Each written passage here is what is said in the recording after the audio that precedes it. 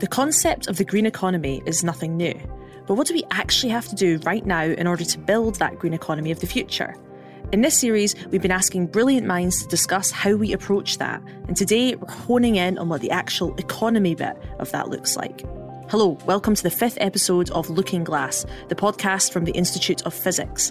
I'm Gemma Milne, a science writer, podcaster and researcher, and in Looking Glass we want to examine the details of how the world works and what can make it better, challenging conversations about our society, exploring ideas and innovations across disciplines to create a blueprint for our future world.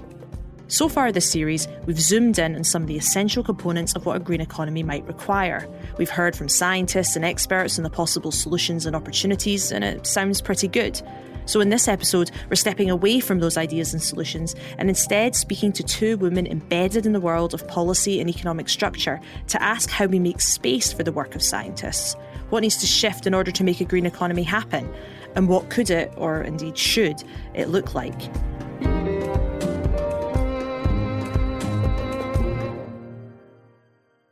Farhana Yamin is an unparalleled environmental lawyer who has represented the interests of small island nations in global environmental agreements.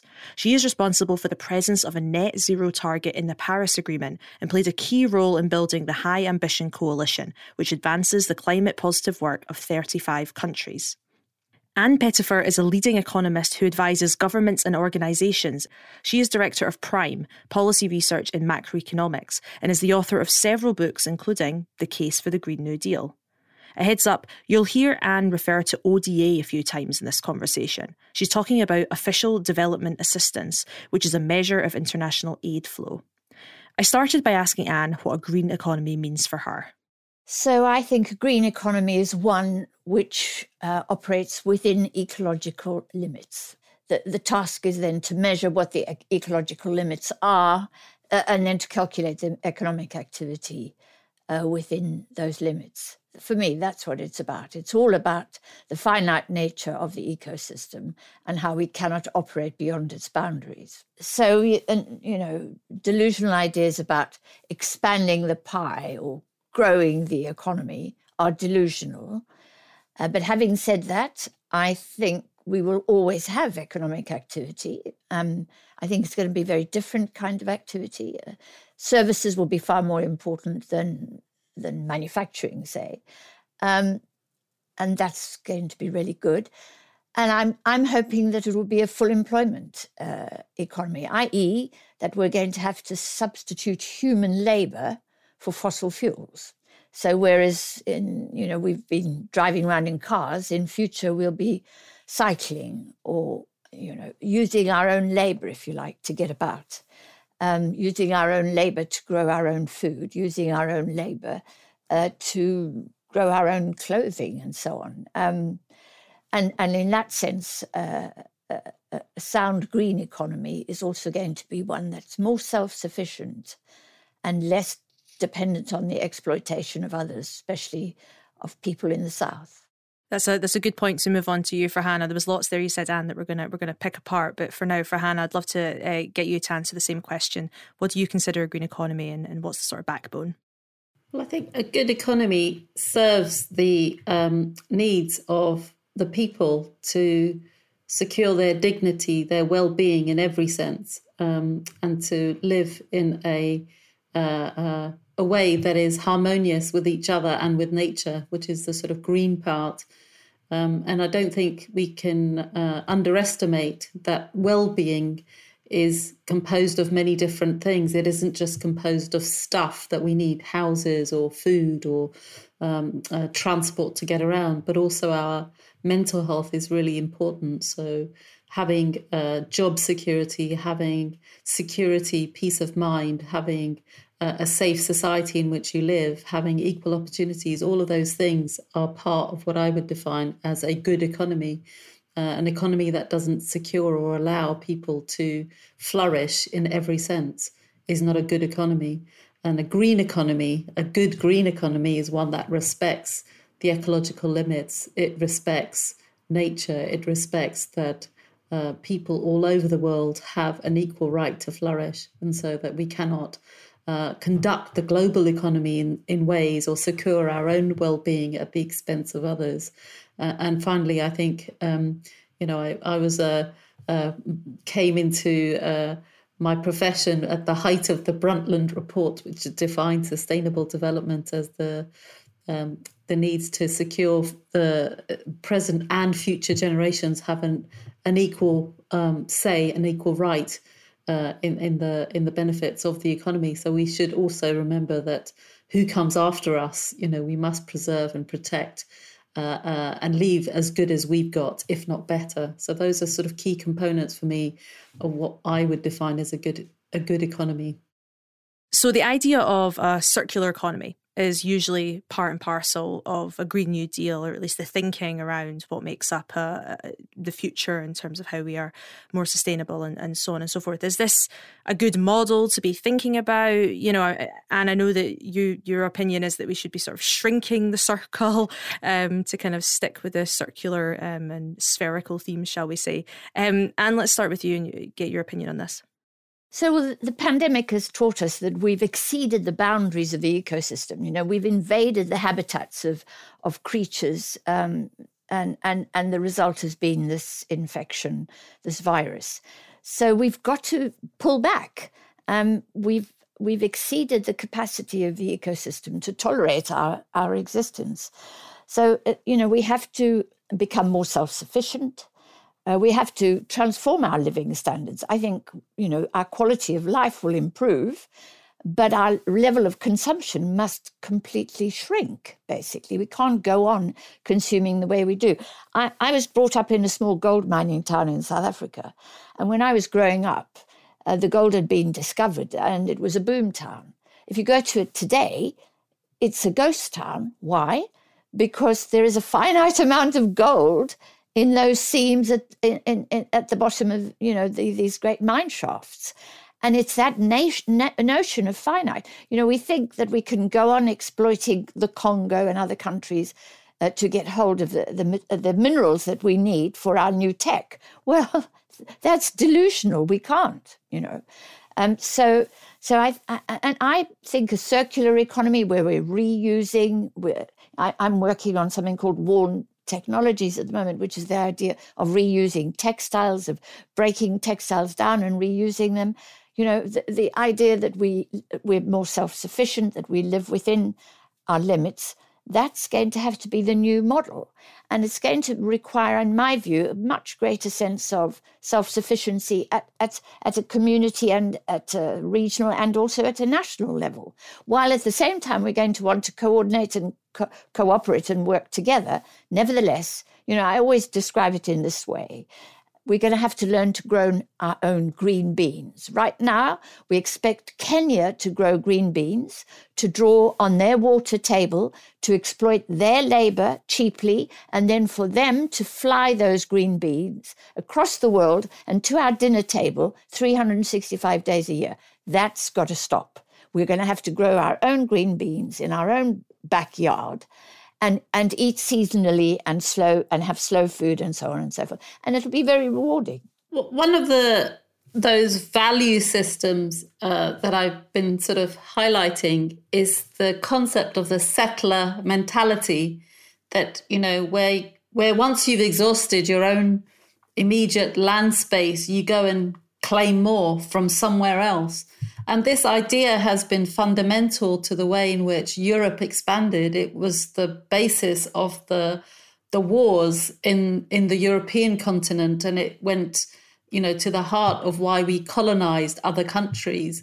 And it's at the heart of now thinking about let's colonize other planets, or let's, get resources and minerals from asteroids and from Antarctica and open up all the pristine wilderness spaces that we have right now are still under huge amounts of threats. So, as we melt the Arctic, there's a game on for getting yet gold, oil, gas, fuels from the mineral-rich regions that are still pristine wilderness places.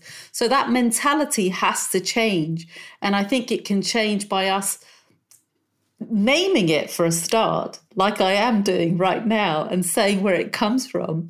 and then shaming it, hopefully, and then putting in place new principles of the circular economy, new legal principles that require full material responsibility.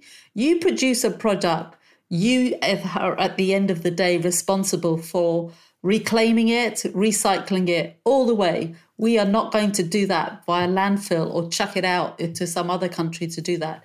Every car has to be recyclable by the manufacturer of the car, for example, including all the fine precious minerals.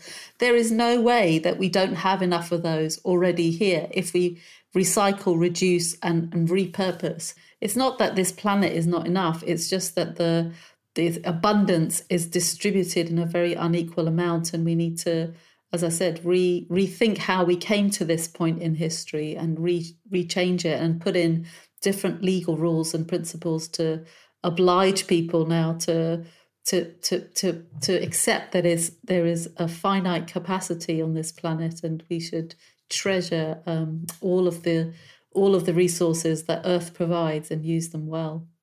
I think both of your, definitions and also visions of what this green economy, this good economy might look like has both elements of positivity and optimism, and it feels like something that sort of, it's obvious that we would want this.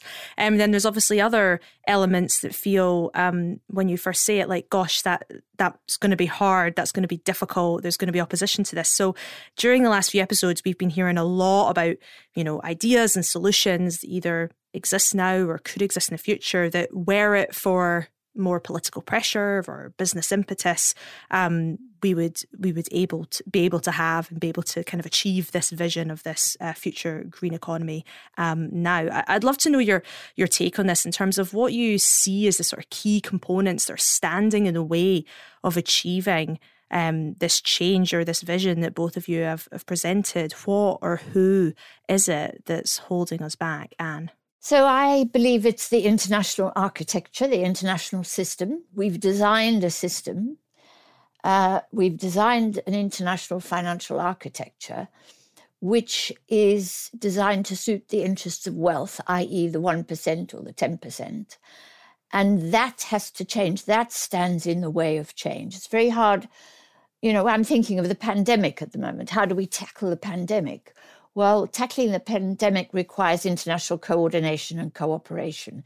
The international architecture prevents that from happening because it prioritizes the interests of, for example, in this case, big pharma, the pharmaceutical companies.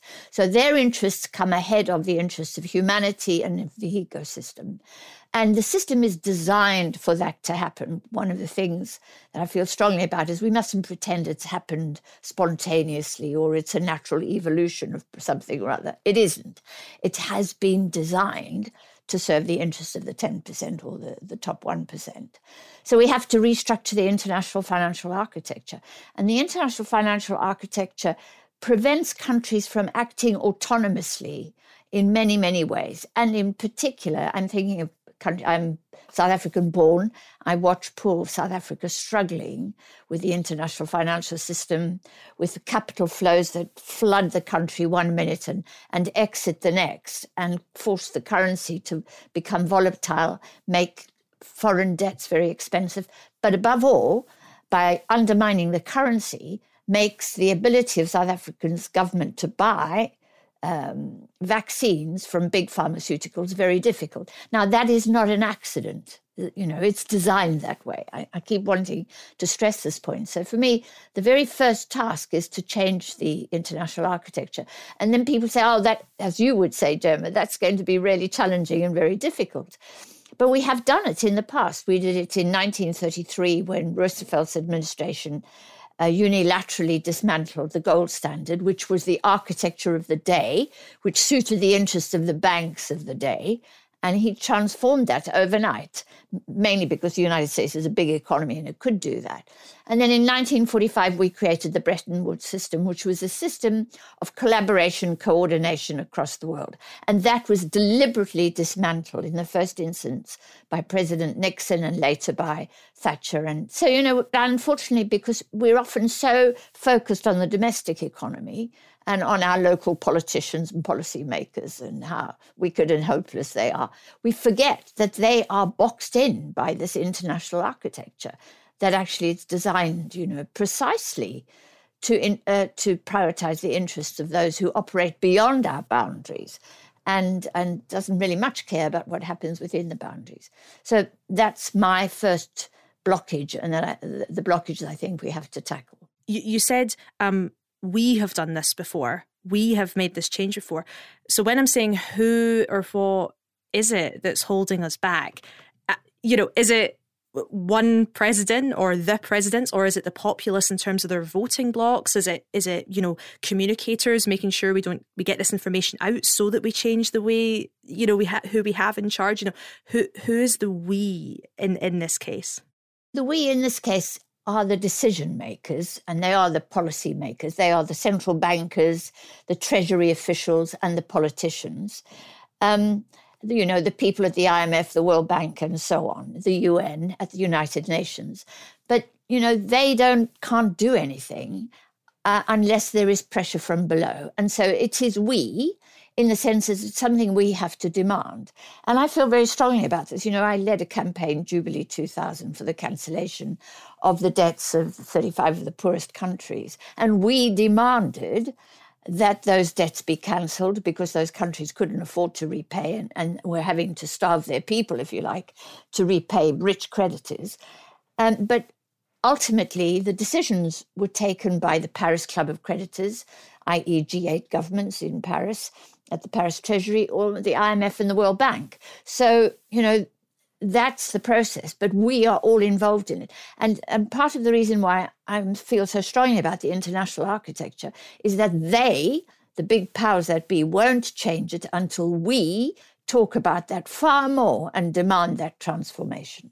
Amazing. Thank you, Anne. Let's go to you, Farhana, on this same question about what it is that's holding us back. I mean, in your answer when I asked you what this green good economy looks like, you talked a lot about wellness, but also considering everybody, all people who are affected in all corners of the globe. So this is quite a positive vision, I would say, of an economy, regardless of who you are and whatnot. So what would you say is holding us back from doing the thing that actually sounds pretty good?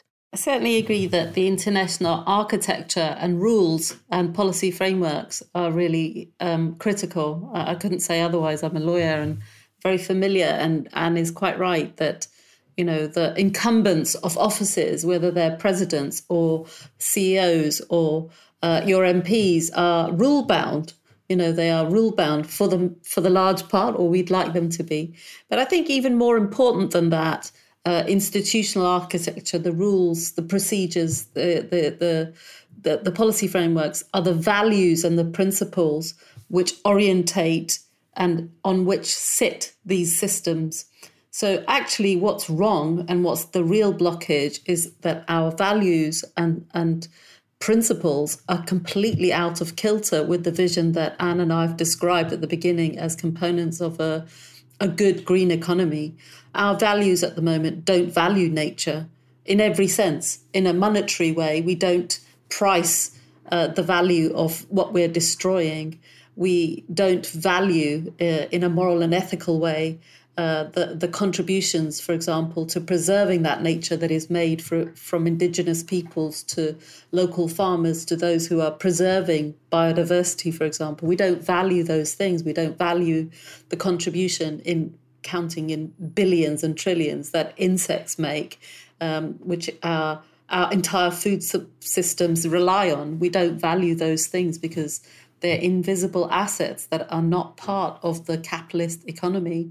And we value competition as the main engine for prosperity, for achieving prosperity. And prosperity we have defined in a very narrow way to mean economic, material, growth-led ways of producing goods and services. So I would say that it's fundamentally those values and principles of extraction, of consumerism, of waste, of not valuing nature, of making a distinction between us and them, certain groups of people who are valued and certain others who are not valued. Maybe they're not citizens, or maybe they are refugees, or maybe they're migrants, or maybe they're black and brown people over there. But now we know that COVID has taught us that a lot of those people are key workers, and we didn't value them. We, gave them a pittance in terms of salary, and in fact, our systems didn't reflect what is the most important to societal and individual well-being and health. And I think that the orientation of our economies is only going to work if we have this much bigger shift, which I see is happening now in terms of our values and principles. So we accept that cooperation is actually fundamental to societal well-being, to economic well-being, to individual well-being, that it's not all dog eat dog and, competition will secure you the best. What role then does the solutions that are often touted for tackling the environmental crisis, what do they play, whether it's tech solutions or technocratic solutions, or maybe laws that are trying to address things in arguably quite a small way? In some sense, you want to say it's not a zero-sum game, right? We should have that as well as working on the values and working on the activism and working on the, changing the messaging and so on and so forth. But then at the same time, the sort of narrative a lot of these sticking plaster solutions is that we can kind of have a greener version of capitalism, and as Anne was saying earlier on, this idea that we can kind of keep expanding, and we have this limitless thing, we can solve it. So I don't know, maybe a lot of people are quite used to the idea of capitalism, and that might be a very difficult thing, arguably, to sort of shift or break out of, in the same way that you're talking about these values. So I'd love to hear both your thoughts on how you see these, shall we say, short-term technocratic solutions, sticky plaster solutions, versus these bigger shifts that need to happen. For Hannah, let's start with you. I think capitalism and the Industrial Revolution succeeded because, in part, the thing that was being produced, food or transport or heavy machinery or was genuinely only possible through large-scale investments. They couldn't be done at the home level or the community level or the cottage industries. That's what we used to call them, cottage industries, because they could work from people's homes. And the textile industry, for example. So, my mother was a seamstress, and even when we came to this country, we sewed clothes, actually. So we were still part of the garment producing industry in the 70s that the UK was. And eventually, I think what we're learning is a lot of economic activity that was only concentrated in these very large, what became transnational corporations that were, then free of taxes and so forth, it's not necessary now. We have got different ways of communicating, connecting, peer-to-peer businesses. Individuals have far more as a result of technological gain as well. We can do microgrids. We can generate our own power. People can, put up a solar panel either in their individual home or in a village, have a wind turbine. So actually energy, which was one of the most concentrated forms, you had to build gigantic power stations or invest in gas and oil and very complex operations that only a handful of players could do. You can now do that much more widely. So the means of production, sounding a bit Marxist here, are now much more dispersed. And actually, that's where the biggest resistance is coming. And that's where the most exciting developments in this good economy for me are coming, because we can go back to the local scale again. We can have far more of what we need produced and delivered and made all around us. It's not just, posh middle class people who want to bake bread and grow their own food. It's always been done by the poorest communities. They have in their community gardens and through their own allotments and so forth. There's a very vivid and vibrant culture of poorer communities making sure that their own people, their own localities and the local communities' needs are looked after. Capitalism, we know, can change rapidly. And the reason we know that is because just a year ago or 18 months ago, capitalism was nationalized. essentially. Wall Street and the City of London were nationalised without the backing of central banks, which in turn are backed by government treasuries and taxpayers. If the central bank didn't have backing it up 30 million British taxpayers, it couldn't issue new liquidity. Malawi, for example, doesn't have a central bank with 30 million taxpayers, and therefore it has a currency that has very little value and isn't able to issue QE, etc., etc. So we found capitalism transformed overnight. And I have to say the 1% were very happy with that because they did very well out of it, right? So for this to be a just transition, I think it's really vital for us to rethink the way we tackle this crisis. And the way we're thinking about it now, and I'm across the spectrum, we're thinking about changing behavior, individual behavior, changing communities. We're thinking about it at that level. And we're thinking about everybody has to change. And so, we get lectured from on high by the Almighty who say, well, we've all got to change our habits and we've all got to... And in my view, we should be thinking about it differently. We should be thinking about reducing emissions by targeting the top 10% responsible for 50% of all emissions. Now, I read the Financial Times faithfully, and this last weekend in their supplement, which is called How to Spend It, was a 4 or 5 page supplement on yachts, super yachts, right? And they explained that this year, 494 super yachts have been built, in contrast to last year, when only 314 super yachts were built, and that it takes $500,000 to fill one super yacht full of fuel, right? So now when we are sort of walking around saying, oh, we think you've got to change your lifestyle, the little people have to change their lifestyles, and we leave this lifestyle intact. And I'm with Kevin Anderson here, who is the physicist at the Tyndall Centre, who argues very powerfully, in my view, that for us to begin a just transition, we have to start with the top 1% and the top 10%. Bill Gates goes to these UN meetings on, new targets for emissions in his own private jet, right? And he thinks that's fine because he's doing good, apparently, somewhere else. And I think it's just not acceptable, So I think I would like us to rethink the way in which we tackle this crisis and the way in which we bring down emissions. And instead of just talking very generally and in a sort of scattergun approach that everybody's got to change, we should start by targeting the 1%, the 10%. So Kevin Anderson argues that if we tackle the top 10%, we could reduce emissions by a third within a year. And if we just brought down their emissions to the level of emissions generated each year by the average European, we would bring about a massive reduction in greenhouse gas emissions. So I want us to think in that way. I want to come to you, Farhana, to kind of build on this point about just transition. It's clear both from Anne's answer here, but also just generally when you start looking at things, that people at the bottom are the ones who are going to suffer most if we continue on our current path. And, and even if we do start to make change towards this green economy that isn't thoughtfully done in the way that we're describing, how do we ensure that these people are being represented as we make this shift? Not just considered, not just, ensure that we're thinking about them, but how are they represented in terms of being part of that conversation?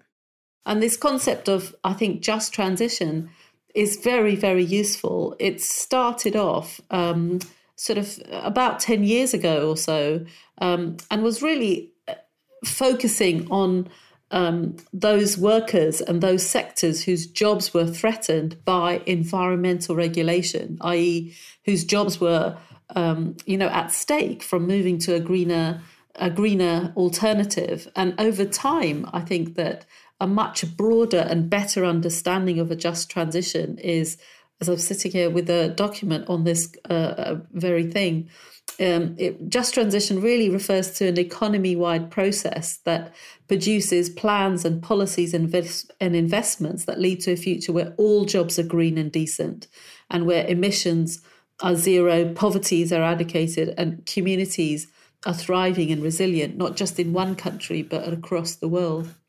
So I think that way of looking at a just transition is really about a transition that we all want to make globally and must make in an interrelated way. And I think that this ties in with this global dimensions, in general, I've spent my 30 years negotiating these climate treaties, and the fundamental principle of these treaties, all of them, is that the North, the richer Western countries, including the former Soviet bloc countries, they take the leadership in cutting their emissions and leading the way on technological innovation, on behavior, on lifestyles, on luxury emissions and so forth. And that hasn't happened. What they've done is mainly shift a bit through cleaner technologies, but basically outsource all their dirty manufacturing to other countries whose territorial emissions are then counted as the producers of this country, while we say, our economy is pretty green because we just mainly do services. We do financial services. That's where our money comes from. And we don't recognize that actually the goods that we're buying are produced in India, China, Indonesia. The food that we're able to enjoy and eat in this country is the result of deforestation and land grabs of other people's lands and nature destructions. Let's talk about how we're going to pay for all this. And lots of your theory is around debt, and thinking about changing the way we think about debt to enable a green economy, to get going a bit quicker. Tell us a bit about that, and tell us where the money's going to come from. The great thing about the pandemic is that we discovered there is a magic money tree. So people, politicians cannot go on provoking us by saying that actually there is no money. The only money is your money, pointing at our pockets and taxes and so on. We've developed monetary systems over centuries to enable us to do what we can do. But the monetary system is being captured. It's being captured by a very small group who manipulate it in their interest. And we need it to work for society as a whole, and in particular for the ecosystem. So what the monetary system enables us to do is simply gives us a mechanism whereby we can exchange with each other. We can do things, we can do what we can do. And we are limited in what we can do. We're limited by finite ecological resources. We're limited by our own lack of intelligence, basically. And there are limits to what we can do, but they're not monetary. The monetary system exists to enable us to do what we can do. And it worked perfectly during the pandemic. It showed us that the government through the Bank of England is able to generate the money needed to put people on furlough and keep the show on the road as much as possible.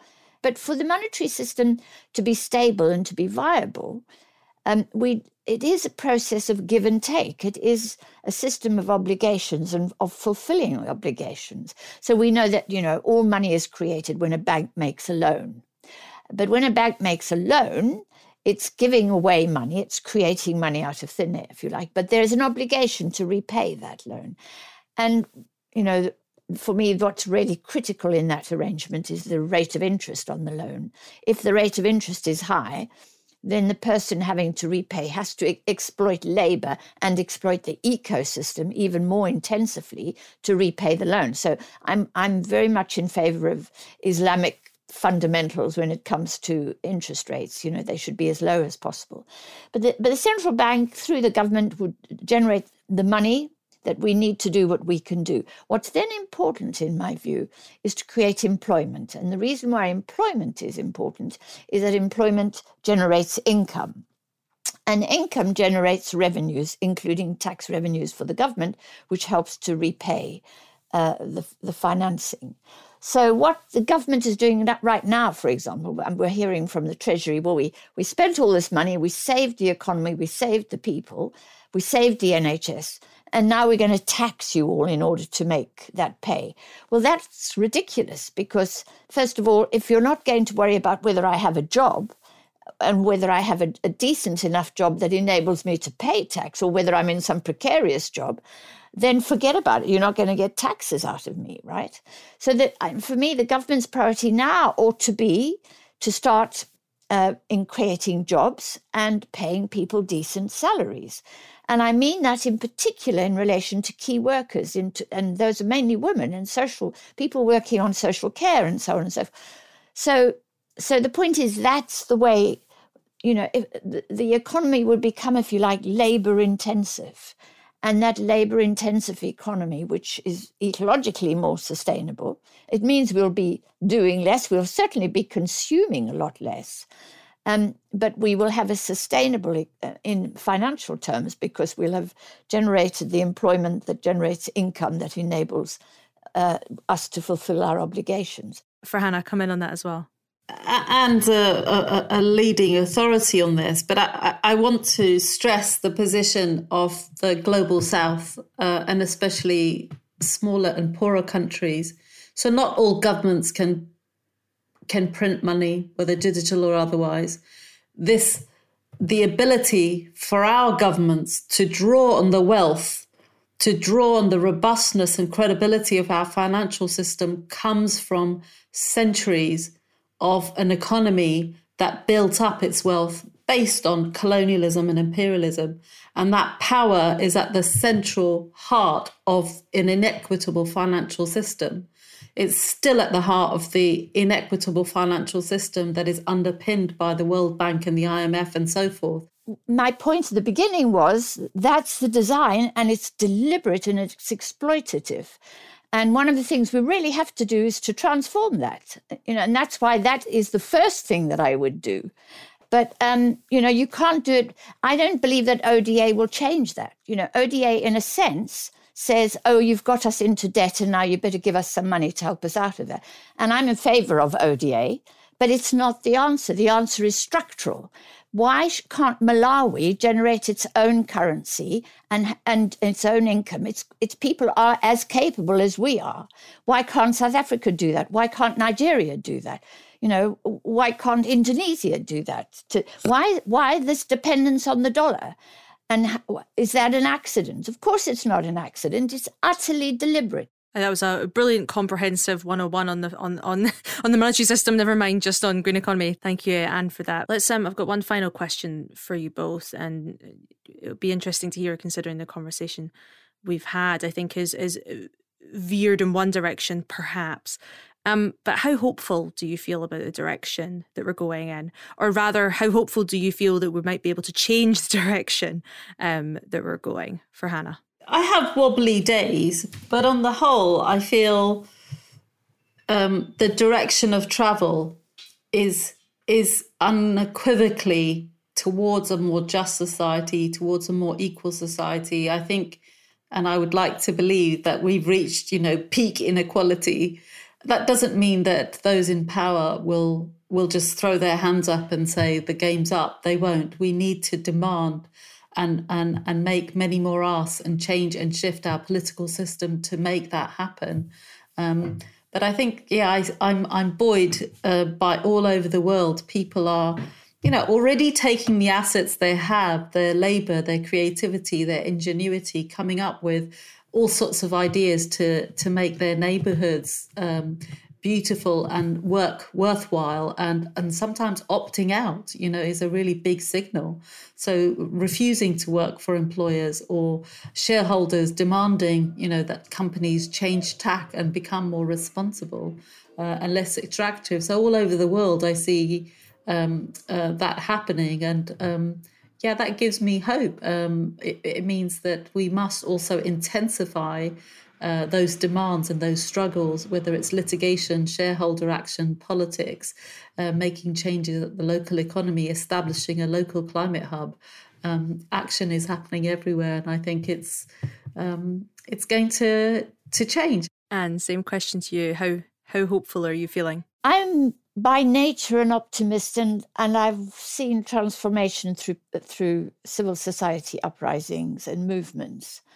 I lived through the anti-apartheid. I never thought that the walls of apartheid could be torn down, and they were, And so I check myself when I think about this, but I'm actually quite pessimistic. I was reading a scientific paper yesterday on the sixth extinction, and by scientists who sounded desperate, who were so worried about the level of the rate of extinction of species and the cumulative effect of that.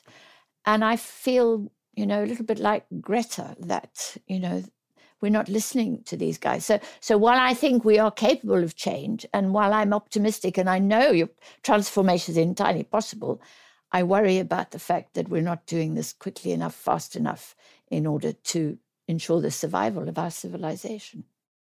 One thing I've been thinking a lot about recently is around the sort of the responsibility to be hopeful, or the responsibility to be optimistic. I'm currently pregnant. It would be irresponsible to bring a child into the world if I wasn't optimistic about the direction in which the world was going. But I agree. I think that it's sometimes hard to see where that hope is going to come from. And for Hannah, I think you touched on some really great places to go to and look to when perhaps you're having one of those wobbly days that you mentioned. For Hannah Ann, that's been an amazing discussion. Thank you so much for coming and joining us on the show. We've touched on so many areas, so many great, high level, brilliant, contextual answers to some of these questions, as well as some real practical stuff. And I think sometimes that's the difficulty with this topic is pairing the two of them together. So thank you for coming and sharing your wisdom, your expertise, and of course your hope. Thank you. Thank you.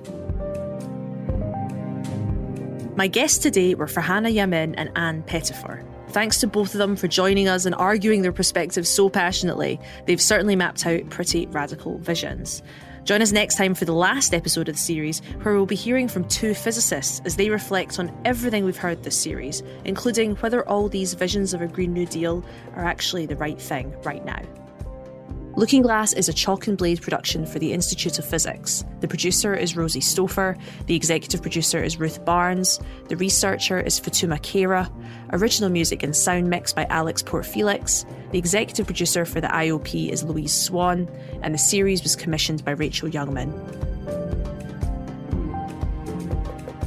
Later this year, the IOP will be launching a series of conversations co-produced with local communities that will explore the role of physics in our everyday lives, discussing the implications for all of us in creating an equitable green future. So keep your eyes and ears open for that.